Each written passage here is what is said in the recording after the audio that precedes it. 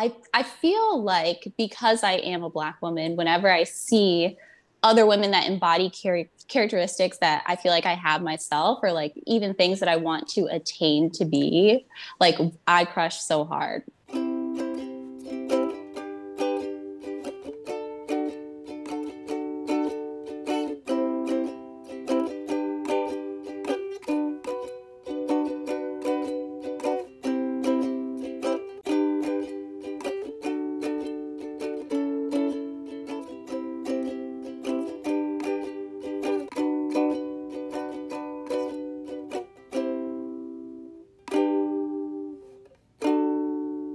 It's just another crush. Hi, everyone, and welcome to another episode of the Just Another Crush podcast, a podcast where we talk about our crushes. I am so pumped for today's guest. I get to talk to her. We try to talk weekly, and it's truly the highlight of my week. And I just, honestly, I don't know why she puts up with me. I go on a lot of passionate rants about things that are No. happening in our organization. And honestly, most of the time I'm just grateful that someone's there to listen. She's so incredible, so talented, so smart, and honestly, just so excited to see what she does with her life. But you know what? That's not what we're here to talk about. We're not here to talk about careers. But welcome to the pod, AJ. Thank you. Oh my God, I'm like blushing because the same description that you used to describe me is like 100% how I feel about you as well. Like, especially in COVID times, working from home, just seeing another familiar, like comfortable face has been everything. But yeah, I'm excited to extend our weekly check-ins to like an official crush cast. I mean, I feel like I was talking to you about the Crush Cast like back in the days of The Office. Like, I feel like I Yeah. did one off one time, and you were like, "Oh, that's nice." And then, like a year later, I guess I was like, "Oh, she's got to come on." Like, I know I told her about it. Yeah. No, it's a real thing. Super excited to be here as always. And yeah, just excited to extend our conversations really and make it formal. Or I'm I so guess less formal. Yeah. less formal. They're already like pretty informal. But anyway, do you want to get started and just tell the people how we know each other? Yeah. So my name's AJ. Imani and I both work at Google, which is how we know each other. Wait, pause. Is it okay that I say we worked at Google? Yeah. Okay, cool. I say it all the time. I say like there's multiple episodes where I'm like at the Google offices and blah blah blah blah blah. Blah. Yeah. I say it all the time. But if you're not comfortable saying that, like we can drop it out.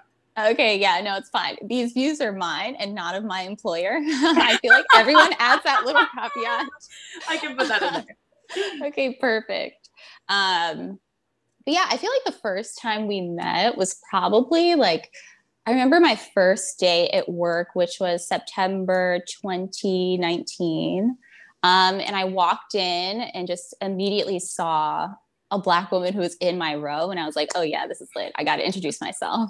And I feel like I actively went up and like introduced myself to you. I don't know. I could remember the story wrong. Well, I think you did. I think that's right because I also remember part of it is your mentor sat next to me, and so it was kind of Yeah. like I remember. I don't think you had braids at the time, um, but I remember you came in like bun slicked up, and I was like, okay, yes, thank Yeah. you. Yeah. Literally. I remember like, and I mean, we could talk about this, but Black women are few and far between in the corporate space at Google, in tech, whatever sort of caveat you want to use. So when I saw a little brown speck, I was like, oh yeah, this. Let me go introduce myself. Hello, I, comrade.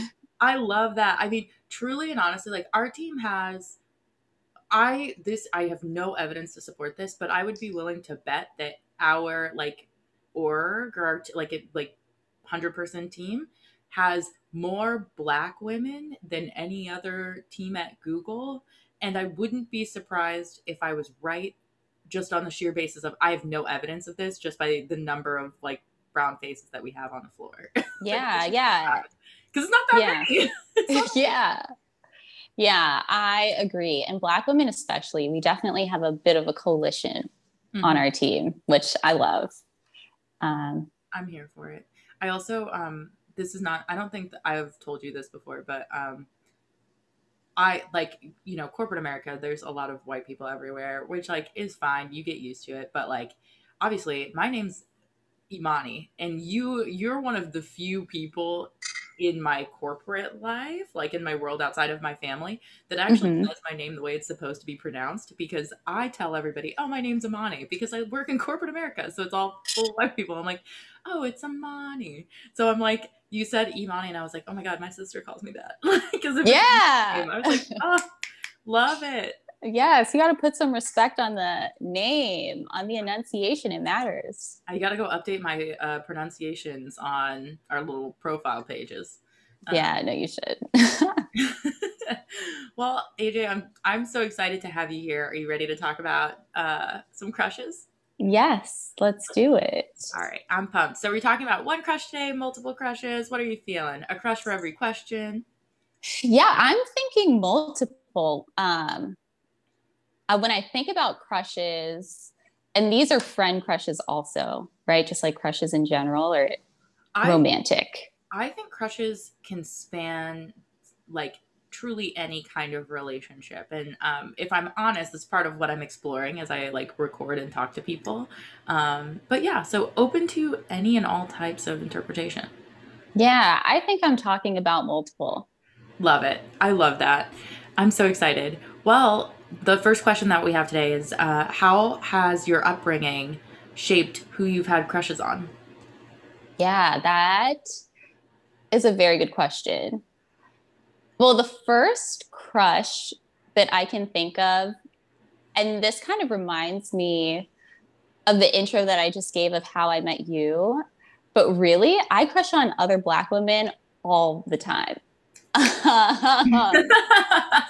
And so not to give anything away, but when I was reading through the preview of your questions, I know one of them was like, name a celebrity crush. And I immediately thought of Elaine Welteroth. Oh Like, my. I crush on her so hard. In my head, we would be best friends. And then I started thinking about other celebrity crushes like Rihanna, Beyonce, and lo and behold, they all have a common theme. Hmm. Um, yeah, so I feel like because I am a Black woman, whenever I see other women that embody characteristics that I feel like I have myself, or like even things that I want to attain to be, like I crush so hard. Like I don't want to say obsessed because that sounds like a little crazy, but I definitely crush hard on Black women, and I think that has a lot to do with my upbringing. Also, just thinking about the strong women who have been in my life.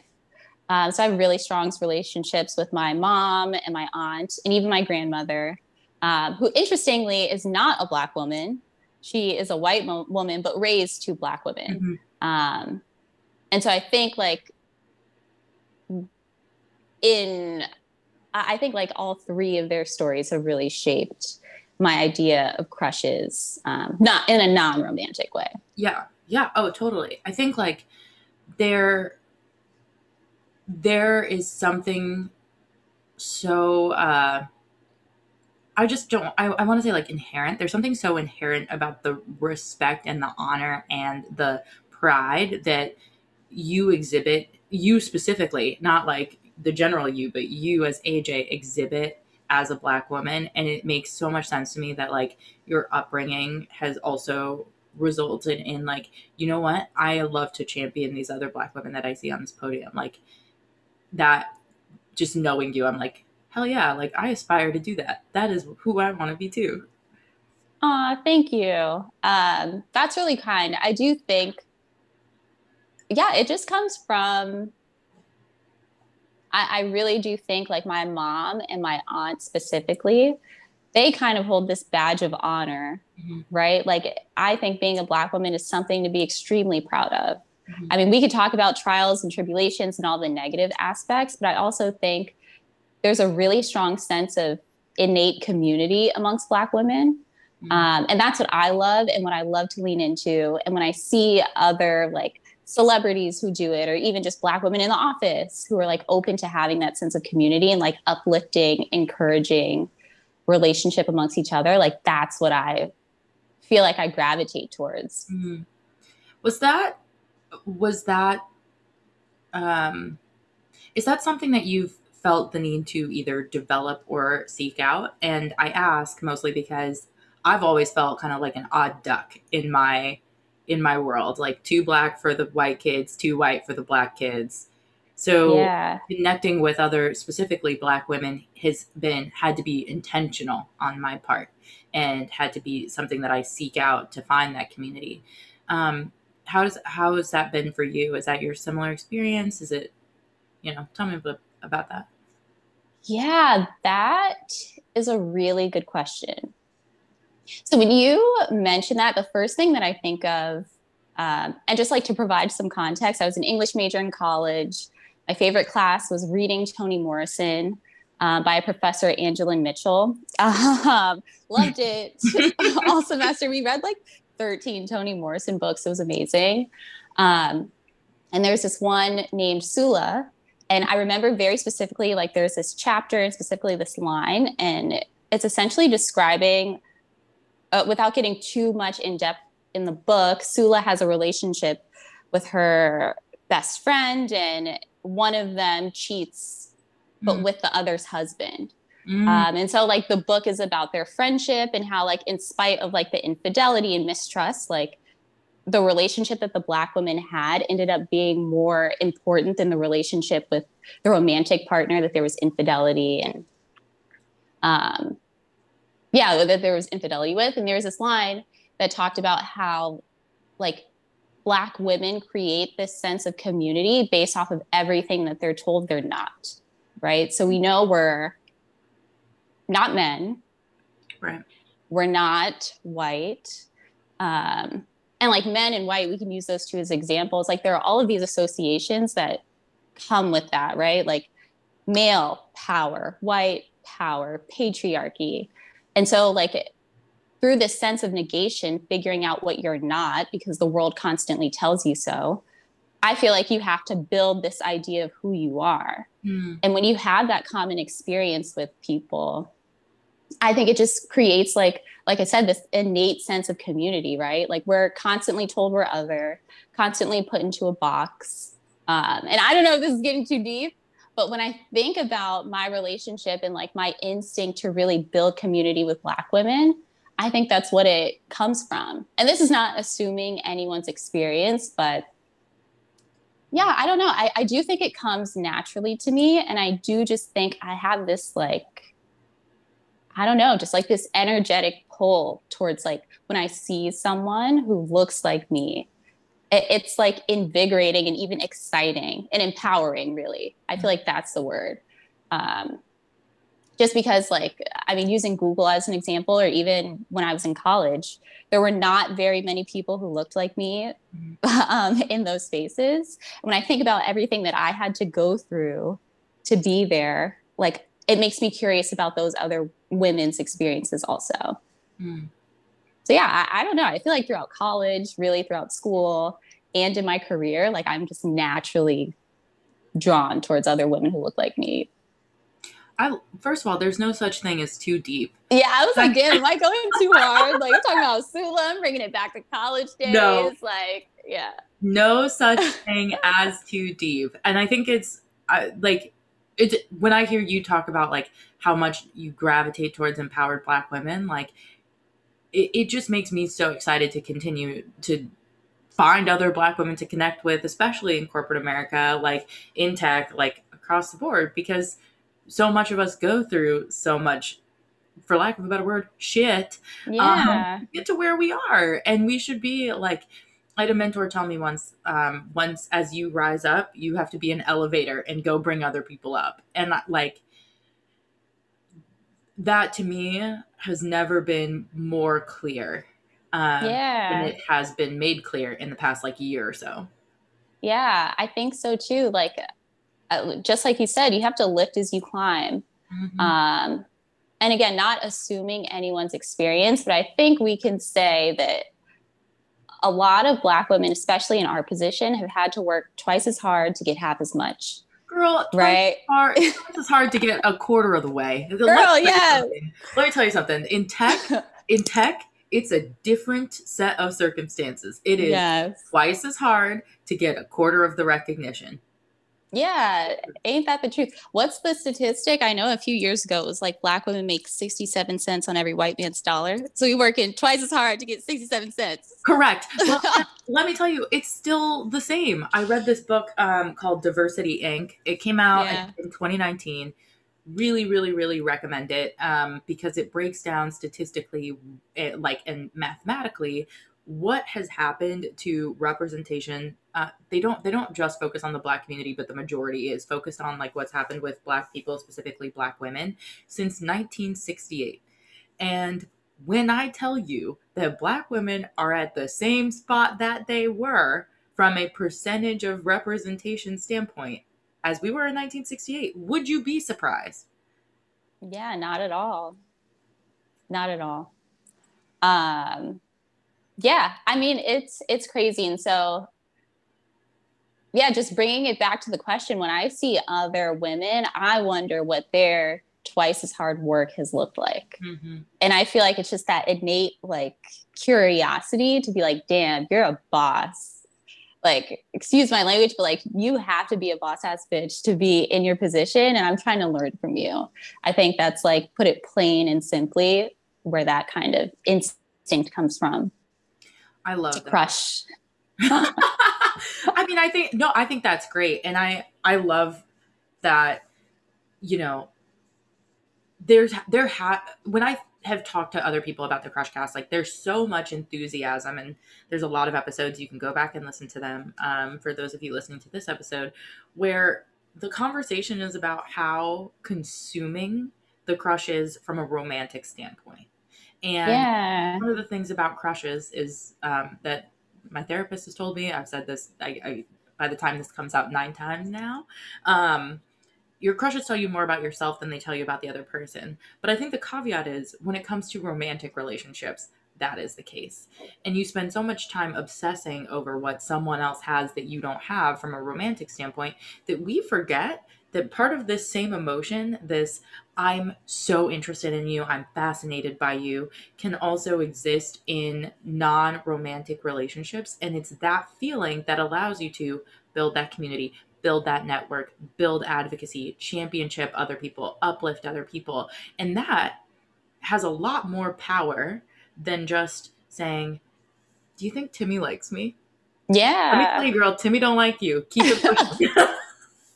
Let me tell you, just keep it pushing. Go focus on the coin, girl. Yeah, that's funny. Look, I can tell you, ain't nobody worried about Timmy. I'm worried about Elaine. I'm worried about Oprah. No, I'm just, yeah. Yes. I'm kind of worried about Gail after that girl got on her at that interview after she stole that little boy's phone. I know that was hard to watch. Honestly, the disrespect and the privilege, but Gail handled it like a queen. She is, because she is. Yeah. Who have you had a crush on that sticks out the most? Okay, so I guess I'll shift over to a romantic version, but I remember my very first crush was this kid in elementary school named Robbie Reiki. Um, I know, what a name. I must have been in like third or fourth grade, and I was a Pop Warner cheerleader. And he was on the football team, and I just had the biggest crush on him. He was also in my class. And he had blonde hair and blue eyes. Oh, of course, Robbie did. Yeah, of course, Robbie did. Of course he did. And this was a time when I actually like wasn't surrounded by very many people who looked like me. Like, I went to an elementary school, one of two Black kids in the class, this other kid named Tiger, which is also a very interesting name. But he was like the only other Black kid in my class, and I just was not feeling him, but I was feeling Robbie. I think that crush sticks out to me the most, just because it was the very first crush that I had.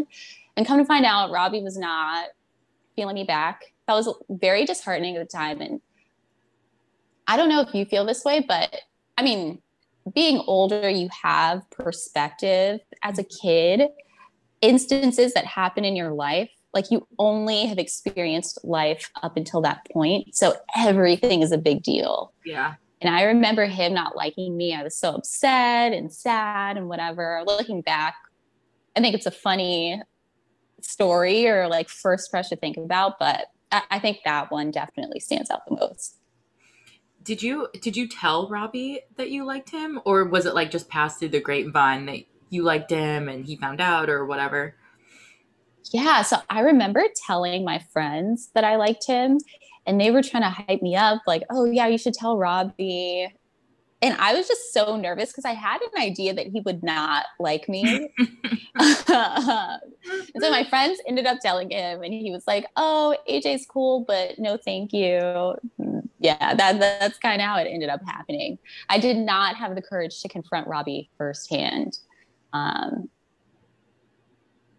but yeah, he's like a blip in time. Have you ever thought about like why Robbie? You said it your school was not, it was predominantly white, right? So not a lot of people of Yeah. color around. So of all of the white people, why Robbie? What was it about him? I love that term. That's First of all, yeah, I know, same. Why people? white people. um, why Robbie? Honestly, I just thought he was like a cute kid. If I'm being honest, the diversity wasn't really around. I didn't have much to choose from. And from what I remember, he was a well liked person in the class too. Like I wasn't the only person who liked Robbie. I don't know if it was the blonde hair or the blue eyes. Looking back now, it seems just like a very like plain Jane Western standard of beauty. I probably liked Robbie because I thought he was who I was supposed to like, you know? Yeah. And everyone else that age had crushes on him too. So I was like, okay, I guess I'll like Robbie. But thinking back, like there was nothing particularly great about this guy. Like he wasn't particularly nice to me. Like I guess we like brushed shoulders a few times standing in line for recess. But yeah, I don't know. There wasn't really anything special about Robbie. I guess to answer your question, I feel like he just seemed like someone that I should like then because everyone else did. If that is not a perfect example of mediocre white men just getting things just because, I don't know what is, right? Yeah. I was talking to my sister, and her episode came out a couple weeks ago by the time this episode comes out. And she was like, Disney Channel really had me believing that like guys like Sterling Knight and whatever his name on Hannah Montana were the cutest of all cutie pants. But like, I look at them today, I'm like, what the hell happened? And I Yeah. think this is like a similar thing. It's kind of like, oh, I like this person because I thought I was supposed to. That, Yeah. Yeah. No, I think it's a really great example. And I think it's also a good example of how your environment can influence your behavior, right? Like that was a time in my life where I went to a predominantly white school. And when I moved to Miami, um, I didn't go to a predominantly white school. Like it was all Black and Latin kids. Mhm. And so my crushes changed like dramatically. And yeah, I don't know. It's kind of like this idea of nature versus nurture, right? Like I was in an environment where Robbie was the well-liked guy, so I just followed the pack. But I feel like when you have a wider variety to choose from, I don't know, it becomes more of like a natural thing, you know? I don't know if that makes sense. It's like less about your environment influencing you, but if you have choices, it's like, yeah, I can kind of get choosy. I can be picky.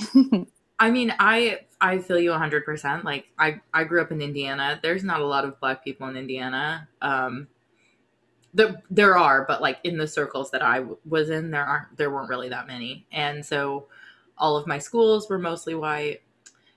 Went to Notre Dame, which is mostly white. And I'd like to apologize, not officially on the behalf of the university, but Amy, not it. Minnesota, mostly white. And then I moved to New York, and I was like, oh my God. Like you couldn't tell me until I moved to New York that like I was actively interested in Black men, like, which is a wild statement to say because growing up, I was like, oh yeah, like I don't really care what anybody looks like, but I tend to be interested in white guys. And then I moved to New York and I was like, what? I don't literally care.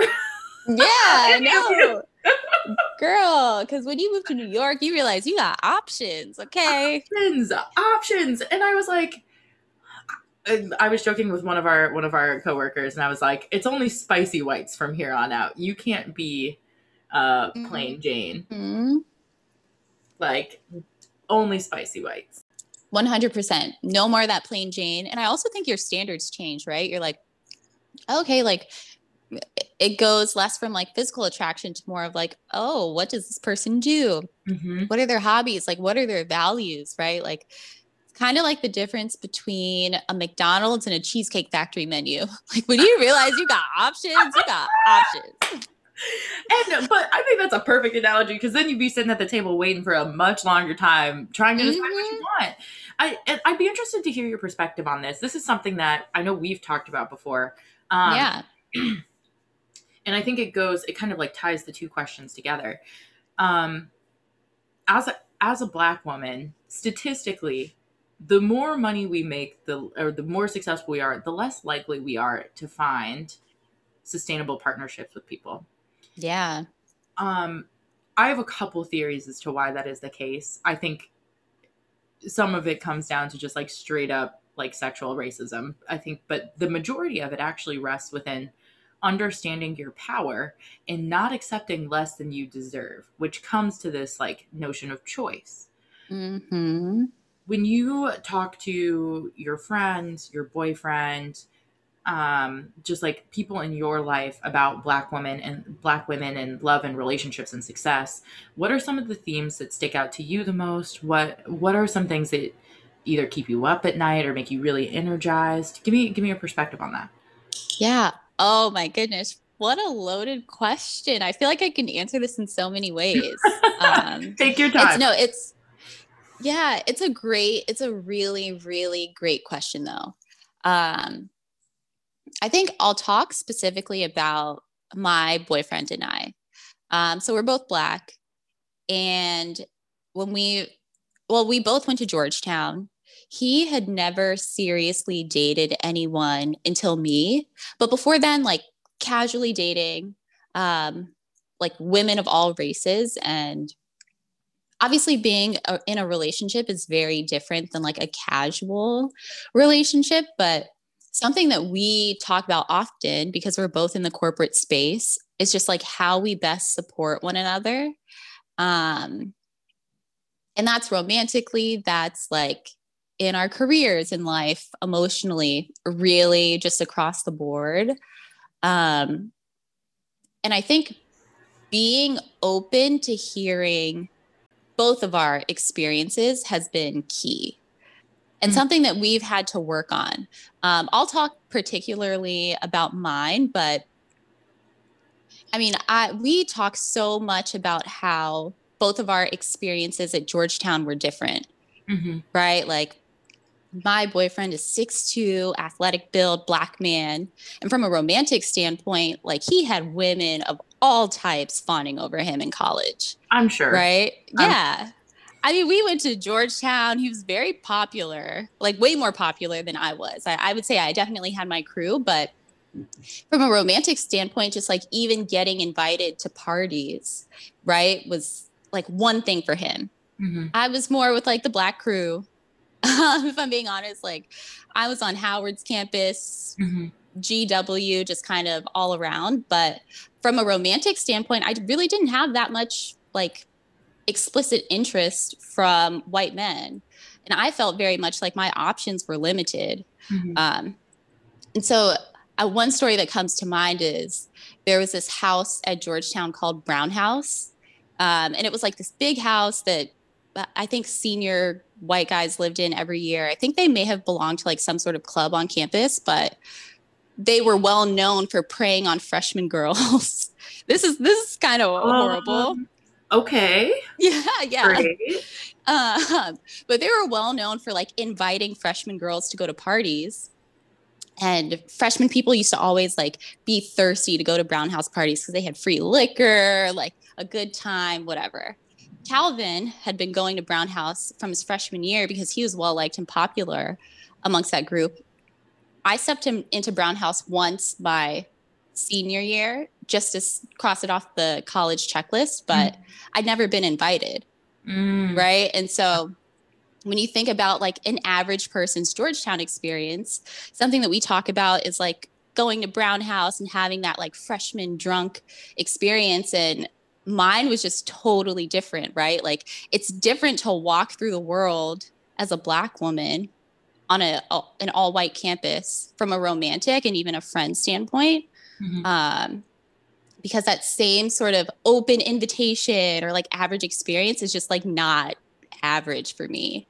And so when you talk about like supporting Black women and what keeps me up at night, like we've had multiple conversations about how our college experiences differ, about how our experience in the corporate workplace differs.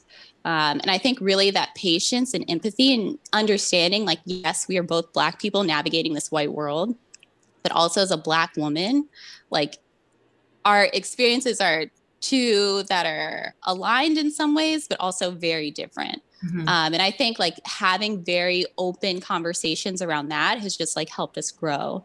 I think romantically, but even just as friends, which I feel like is a part of having a romantic relationship too.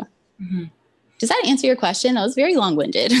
I think it's, I think you answered a question that in a way that I didn't anticipate, because, which is great. And I love it because, you know me, I consider myself a chronic single person. And you talked about like what the experience of being Black in a white space is like, how that's impacted your direct relationship. And like, even in the same campus, both being Black people, you had radically different experiences. And that has impacts on your relationship, how you guys are talking about what it means to work at his workplace versus your workplace. It informs not every aspect of your relationship, but a good chunk of it. And I think it's really heartwarming to hear that like central to that relationship is just straight up respect.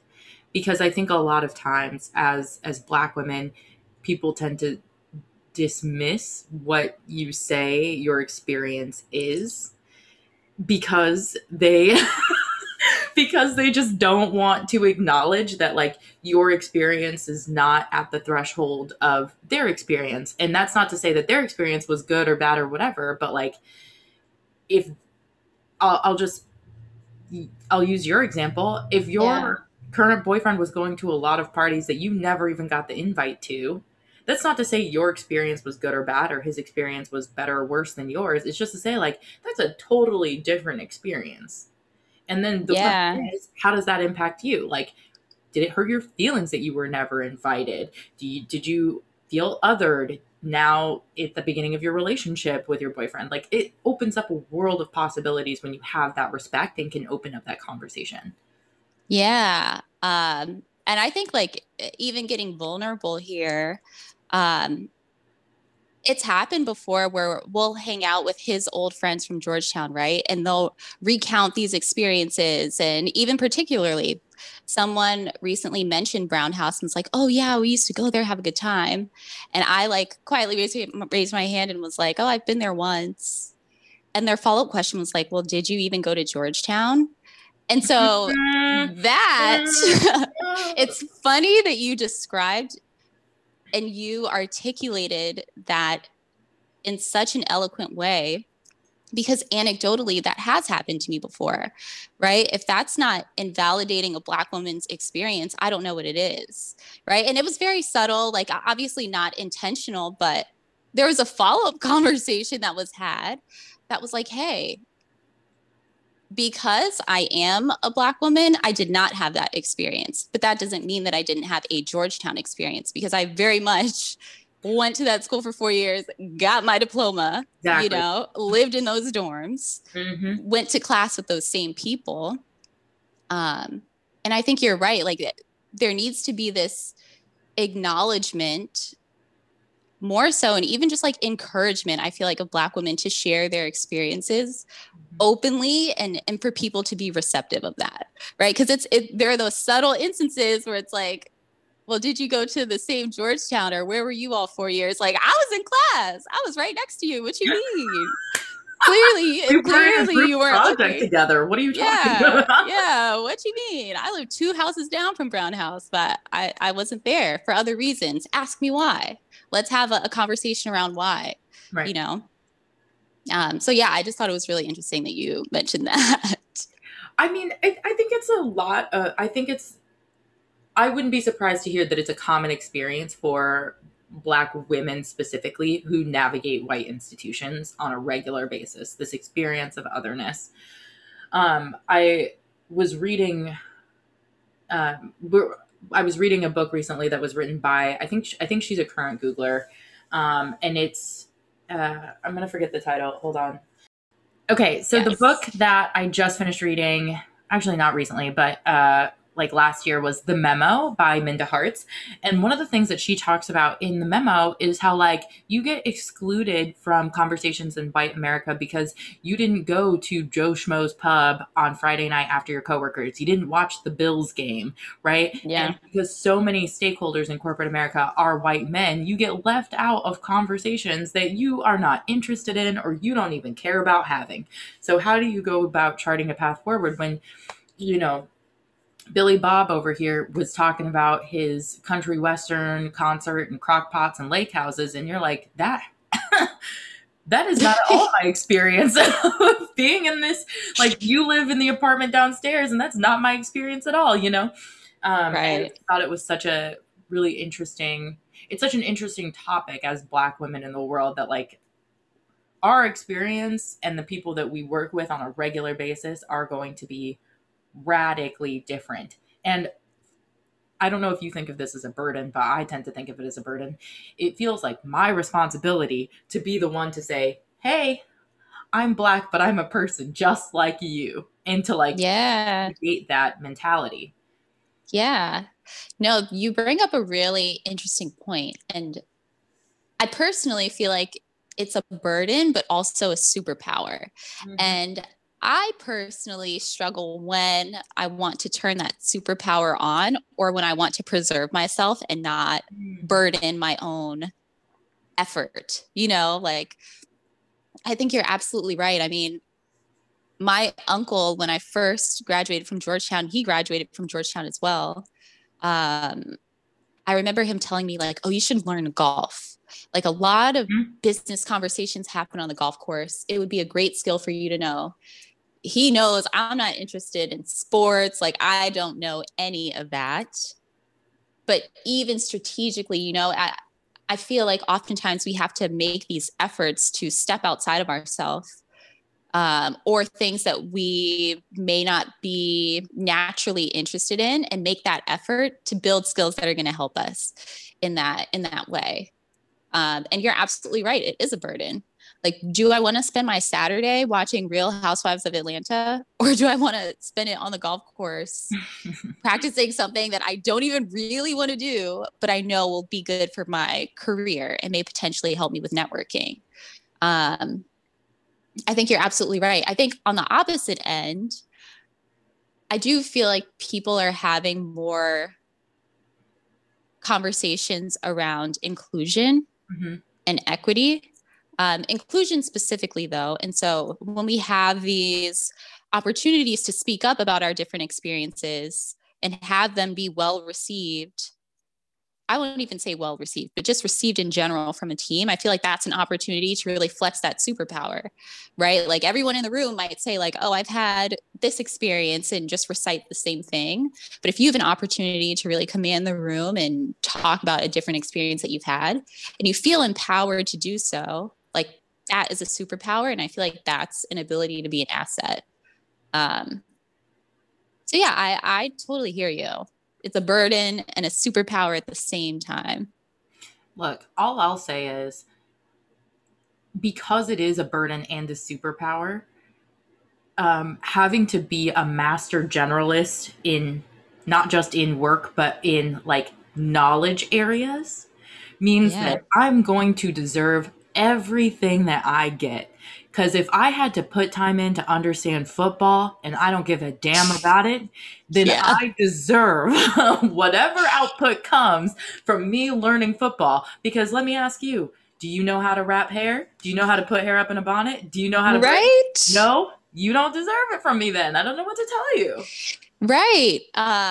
You bring up a really good point. Like something that I talk about with my friends often is how, as Black people, for centuries, we've been forced to assimilate to white culture, right? Like we have had to go out of our way to learn like the cultural nuances and certain things that you should do and can't do that are appropriate for white people. Mm-hmm. But do white people do the same for us?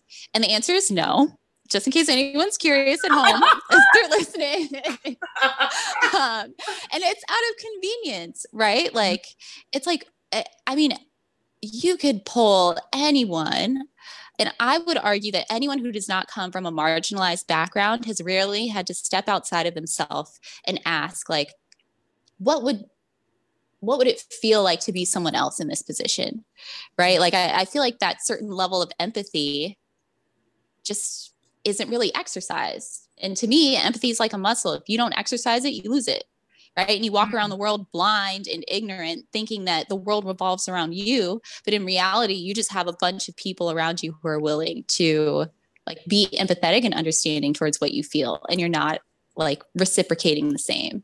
I also think like not just be empathetic, but also making themselves smaller. Yeah. Accommodate you, right? And before we transition to the next question, that when you said like Black people have always had to assimilate, it reminded me of this TikTok of this girl that was like, I've got something to say, like, tell me I'm wrong.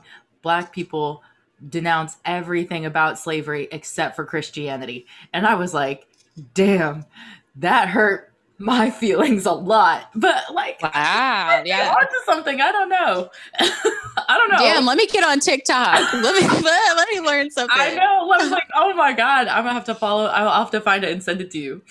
Yeah. Let's see. What's next on the questions? Okay. What is the most important thing that you've learned from one of your crushes? Oh, that is a good question. Well, I think I actually learned this from you when you were talking about your podcast and like really when it was just an idea. And you mentioned that having a crush on someone, you learn more about yourself, or like it tells you more about yourself than really about them. Mm-hmm. And I had this really reflective moment where I thought about all of these crushes that I've had in life, particularly going back to the Black women, right? Like Elaine Welteroth, or really any powerful Black woman that I've crushed on. I think they've told me about myself that I probably have more in common with them than I think. Mm. And I think oftentimes the values or characteristics that I like about them, if it's not full grown within me, there's at least a seedling, right? Like I can think of an instance where like one of them did a talk or like made an amazing career move. And then I think back to myself and I'm like, well, damn, I did a career pivot too. Or like, you know, I remember when I gave this speech or whatever, and I felt confident in the same way that this person is exhibiting that behavior right now and making me crush on them. So yeah, I think really it was what you put in my mind to think about how your crushes speak to who you are. Mm-hmm. Yeah. And just kind of thinking about that. I don't know if that answers your question. It did answer the question. I think like one of the things that I find so interesting in talking to people about like crushes in general is that oftentimes when we forget the crush or the crush moves on or whatever, we don't then reflect on why we liked that person unless there was like a relationship involved. Either it was a friendship, romantic relationship, or whatever. We don't tend to do that reflection moment. And when I hear you talk about like your period of reflection and like what came out of that, it was the word that popped into my mind instantly was like self assurance, like Mm, confidence and self assurance. And if that is not one of the most, if not the most positive thing that I've heard in response to that question, I couldn't tell you what it was. I don't think anyone's actually said like, oh, when I thought about who I was crushing on, they were things that I already had. I was the yeah. owner of my life and my journey, and that is important to me. No one has said that so far, and I love that answer, and I love the power in it. So yes, it did answer the question, and I'm delighted. Great. Thank you. Yeah, I think to me, when I think of having a crush, like, I don't know, I just think about everything that's positive about it, right? Like, having a crush is fun, it's exciting. It, for some reason, the word adventurous comes to mind too, because I feel like you can have a crush and kind of fantasize about what you want, Mhm. whether that's in a romantic crush or a friend crush. But yeah, I don't know. I feel like there's so much opportunity in having a crush. And it's like exciting that you can be imaginative and really think about like why you like that person or what you like about them. I Yeah. 100% agree with you. One of my friends, I consider her one of those dear friends. Like we don't talk often, but when we do, it is like very rewarding. I Yeah. don't get to see her because we used to do dance classes together in the city and stuff. And recently we were chatting with a group of friends, and I like kind of admitted to this group of friends that I had the biggest crush on her. I just wanted to be her friend. I was obsessed with her. And I like messaged her on Facebook, and we reread the messages in front of our like group of friends over the Zoom call. And I was so embarrassed, but there was something so empowering about like having the crush, having the boldness to say like, and this is someone I want to be friends with, and then go doing Yeah. it. Like it, adventurous is a great descriptor of crushes. Like crushes can be crushing, like if you, but they can also be like really, really energizing and really productive in Yeah. other ways. Yeah. I could not agree more. I Huh. love that. Speaking about taking action on crushes, what is the most embarrassing, funniest, or weirdest thing you've done to get a crush to notice you? We'll put this in the romantic realm of crushes.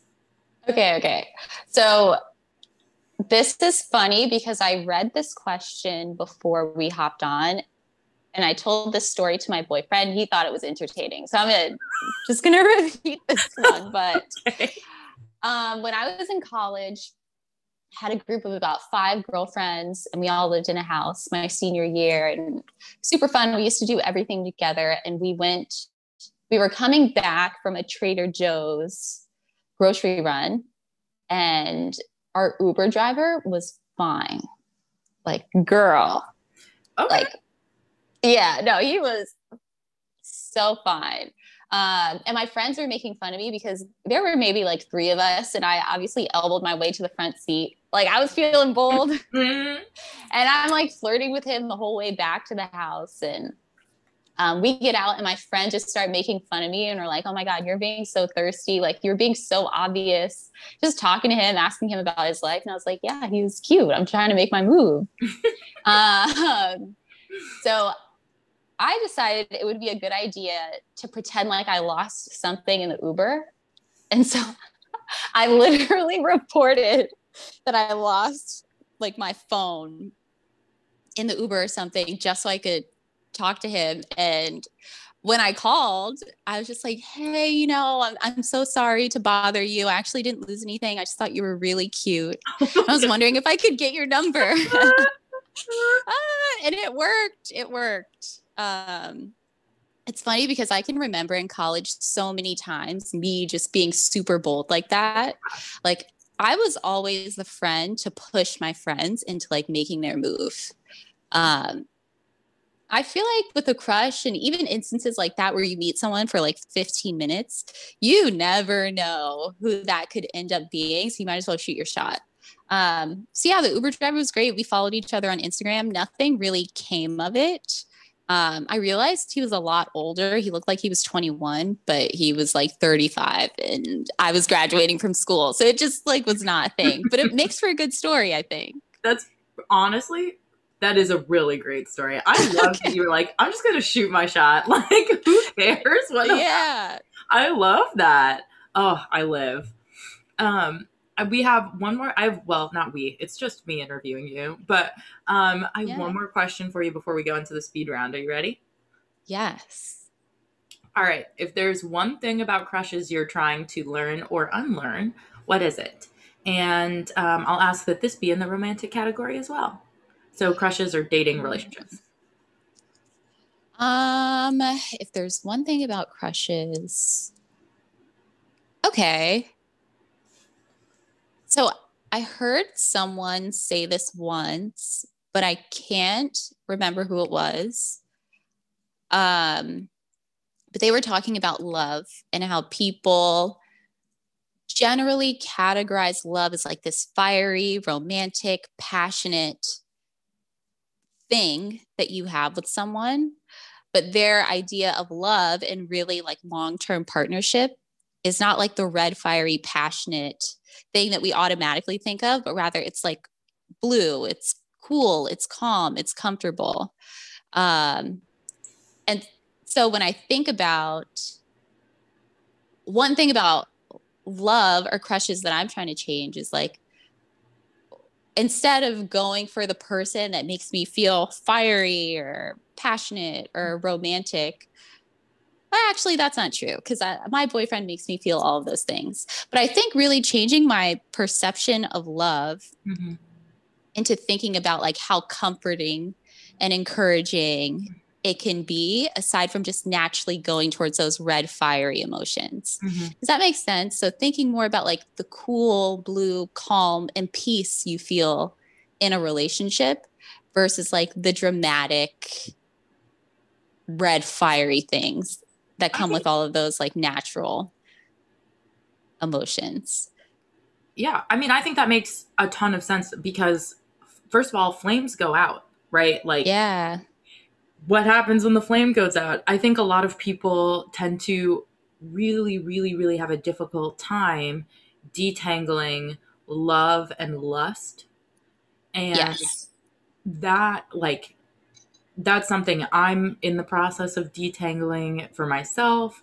It's like love does not have to be like exclusively passionate and fiery and like can't keep your hands off of each other and all this kind of stuff. It should contain that. Your relationship should not be just like Blah.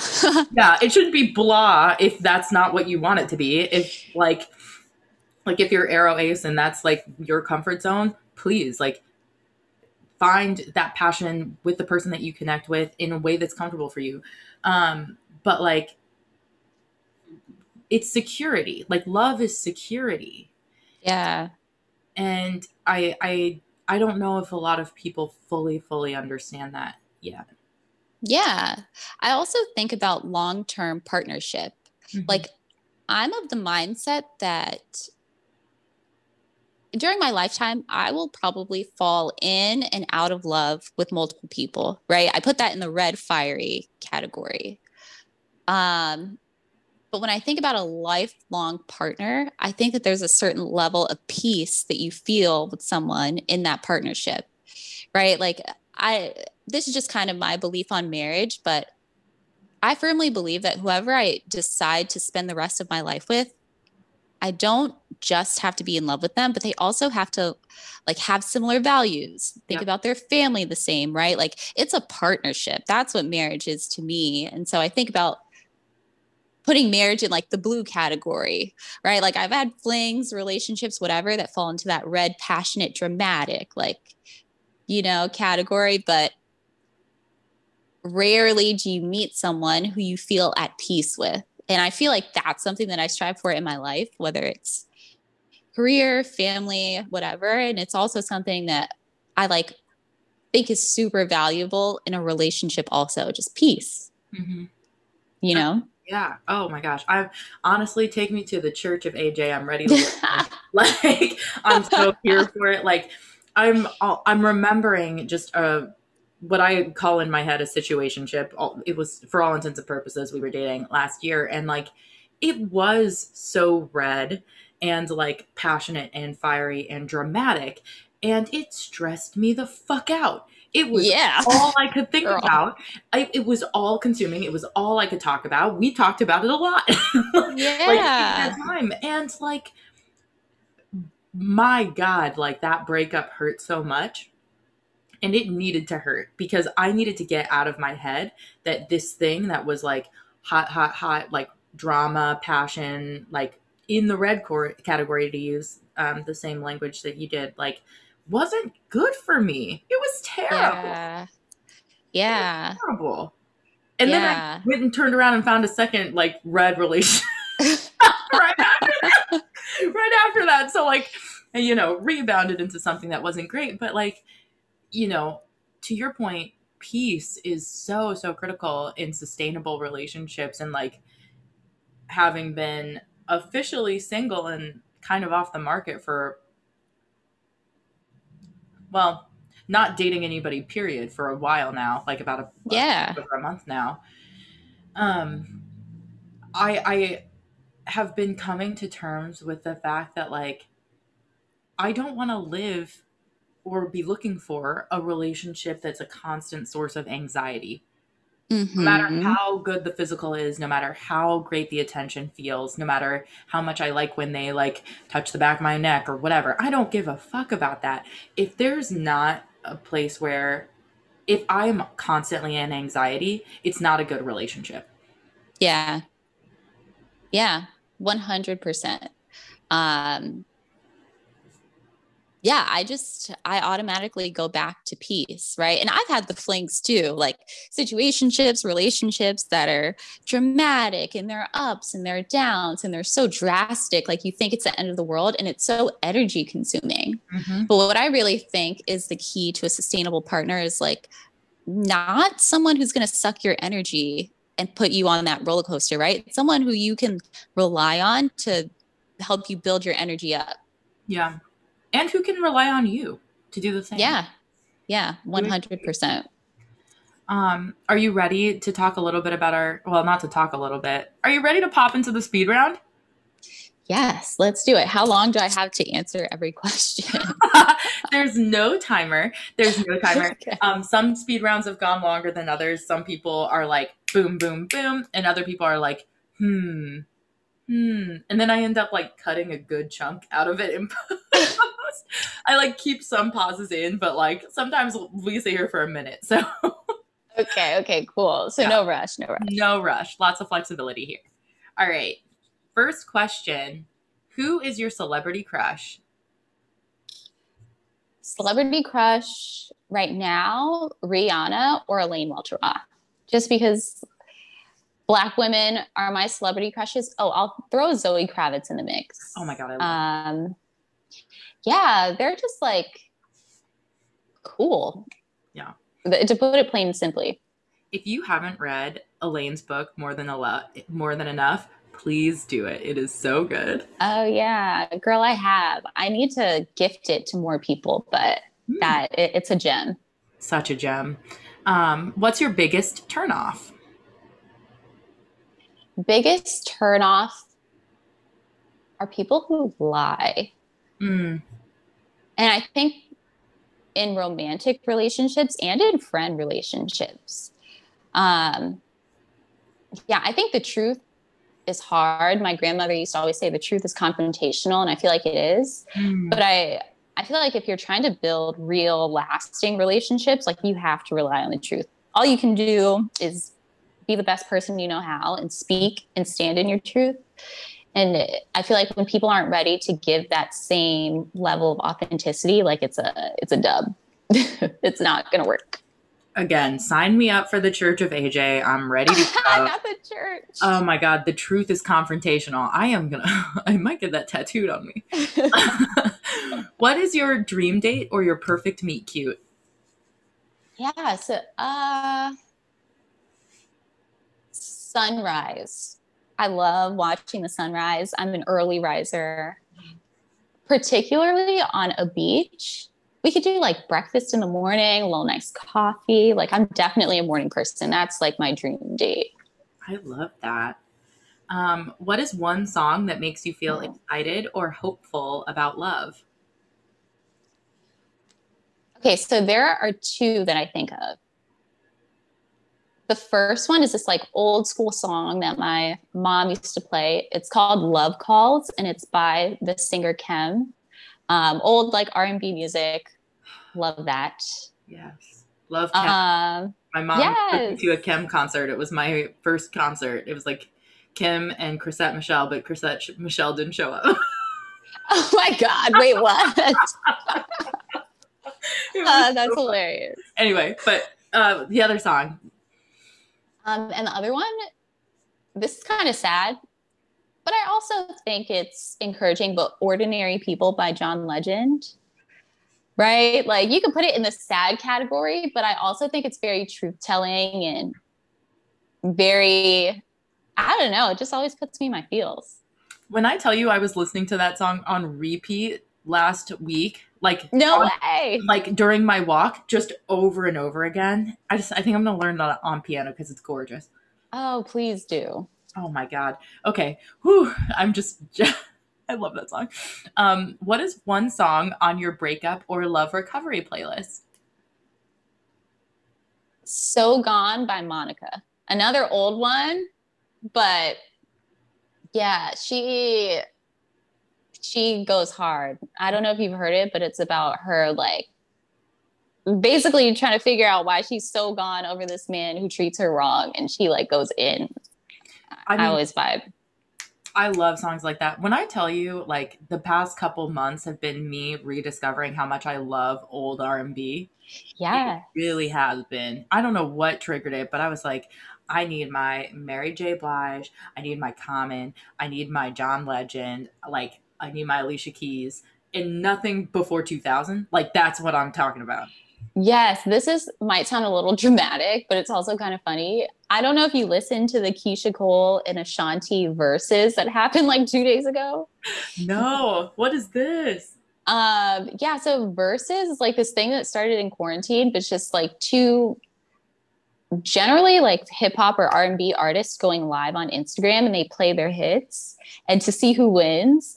And typically after that happens, like there were like 1 million people on this versus last Thursday. Like their Spotify streams go up, and I was like laying in bed next to my boyfriend, but just with my headphones in, just like playing all their stuff on Spotify right after, just in my feels. Oh my god, I live for this. I'll have to follow up with you on that. Okay, okay. How I can tune in. What is the nicest thing someone has ever done for you? I think my current boyfriend is so thoughtful. His name's Calvin. Um, And he just does little things. Like we were apart for some time during quarantine and I had a really shitty day and he just sent me an edible arrangement, which is so nice just cause. But I love the just cause stuff. Um, yeah, it's a good reminder that like people are thoughtful and listening. And so I think that's probably, he does a series of really kind things, but just like small stuff. Yeah, I love that. When do Yeah. you think you will know you found the one? Oh, that's a hard question. I know part of me is like, do I move this up to the main questions or should it fit Yeah. in the speed round? But who knows what it is. I think going back to the red and the blue analogy, I feel like I'll know that I found the one when I find someone who's a mixture of those both, but mainly blue. Like I know long term in life, I want all of those cool feelings. Like I want to feel peace. I want to feel fulfilled and I want to feel energetic. And if I can find someone who matches me in that and that we can pour into in that same way and fulfill each other, I feel like that's when I know I'll have found the one. Just like the long-term sustainable partner. Yeah. It's got to be blue. I love that. That's beautiful. Well, that brings us to the end. AJ, thank you so much for coming on to the podcast. Yeah. Joy. Yeah, thank you. I love this. Like I said when we first started, I feel like this is an extension of our weekly calls. Mm-hmm. So we love to see it in an official format. Yeah. But thank you so much for having me. I thought this was great. So before we say goodbye, is there anything you'd like to promote? Not specifically. You guys can follow me on Instagram at Alexia J. Curry. Thank you so much for listening this far. I hope it was exciting. And yeah, if you want to talk about love or crushes, I'm around. DM me. I'm plugging the Church of AJ when it comes to love and relationships. Everyone, please attend the Church of AJ. At the Church of AJ. It's a new handle. I mean, I'd follow instantly. Well, AJ, it's been great. Thank you so much for coming on the pod, and I'll talk to you next week.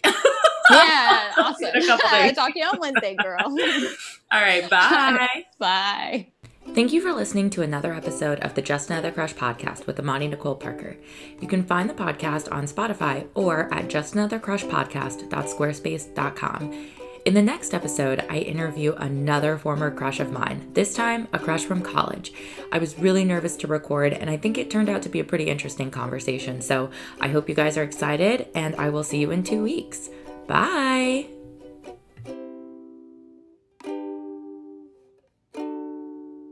It's just another crush.